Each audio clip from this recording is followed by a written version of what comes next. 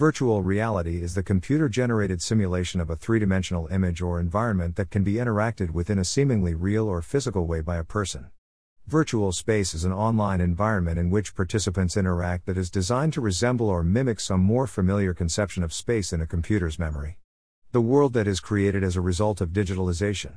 There are no geographical boundaries in this world, and individuals can interact with other individuals without passing any physical themes and with the identity they desire. Second Life is both a virtual space as well as virtual reality based on the way both are defined above. A space like Twitter, Facebook, other platforms like YouTube or video/texting and gaming apps are virtual spaces but do not have or have to have a virtual reality aspect. The one thing about virtual space and virtual reality that is not recognized in the way both are defined is accessibility. While both of them have a long way to go before becoming completely accessible to anyone regardless of what disability and its limitations, both are easily accessed and can be in many cases accessed independently without the assistance of another person. For someone with a disability, this can give them a great sense of freedom they may not be able to get any other way. Accessibility is commonly considered when referring to a real-world building that has elevators or a ramp for wheelchair access. Automatic doors can also make a location accessible, but those things, especially the ramp for a wheelchair, only make the world accessible in a certain way for a certain group of people with certain challenges. While virtually those things don't make any sense, and one would assume a person would not struggle in this way in a virtual space or reality, which is true. However, disability is an umbrella term for many different things that are personal to the person dealing with them. Without accessibility, even virtually, it can be difficult for a person with a disability to navigate.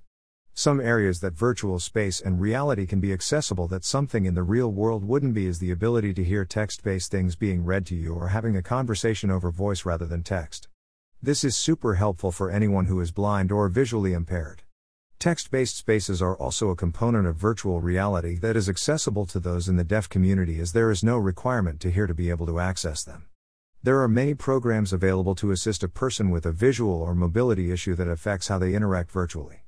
Being in a virtual space or virtual reality has huge benefits but does not come without its challenges, many of which can be overcome through acceptance and understanding of those around us that are sharing these spaces with us. Sadly, there are people in these spaces that are out to hurt others in one way or another. Online bullying is a real concern and issue. The idea that virtual space is not real also is harmful, as it brings forth the idea that because it's not real, the people sharing the space with us aren't real either. I know we've all heard lines like "people online aren't real" or "be careful of anyone online because you don't know what they will do." Instead of this being or coming across as being told to protect yourself and be safe, it becomes non-helpful and induces fear. Virtual spaces and reality aren't bad or good, it's the people interacting with them and how that makes them one or the other, and truly both. We must see the bigger picture and realize that relationships develop over time. Both trust and respect are gained over time. Nobody is going to tell you their whole life story upon just meeting you. They may even choose to only tell you pieces as they fit in the situation at hand. That doesn't mean they are liars, faking or trying to make the situation fit themselves and hurt other people. Just because you may think that to be the reality when you don't know someone for quite some time, you don't know that to be true. It may come from the fear-based message to protect ourselves by watching out for people online that society sends us constantly. To act from a place of fear and off of things you aren't sure of to be the truth is cruel and just as much bullying besides what we typically think of as bullying. Just because virtual reality is fun and often playful or fantasy doesn't mean that people don't have struggles within it or need accommodations. Deaf people don't stop being deaf because they do things virtually. A blind person is no less blind because they do things virtually. Someone with mobility issues affecting the hand still struggles virtually.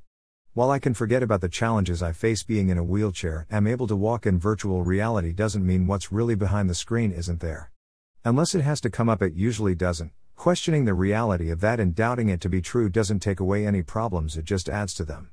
When we fail to take into account such things that people deal with, it's painful not only physically but emotionally and mentally also. It's time to consider virtual space and virtual reality as both spaces where reality is done virtually.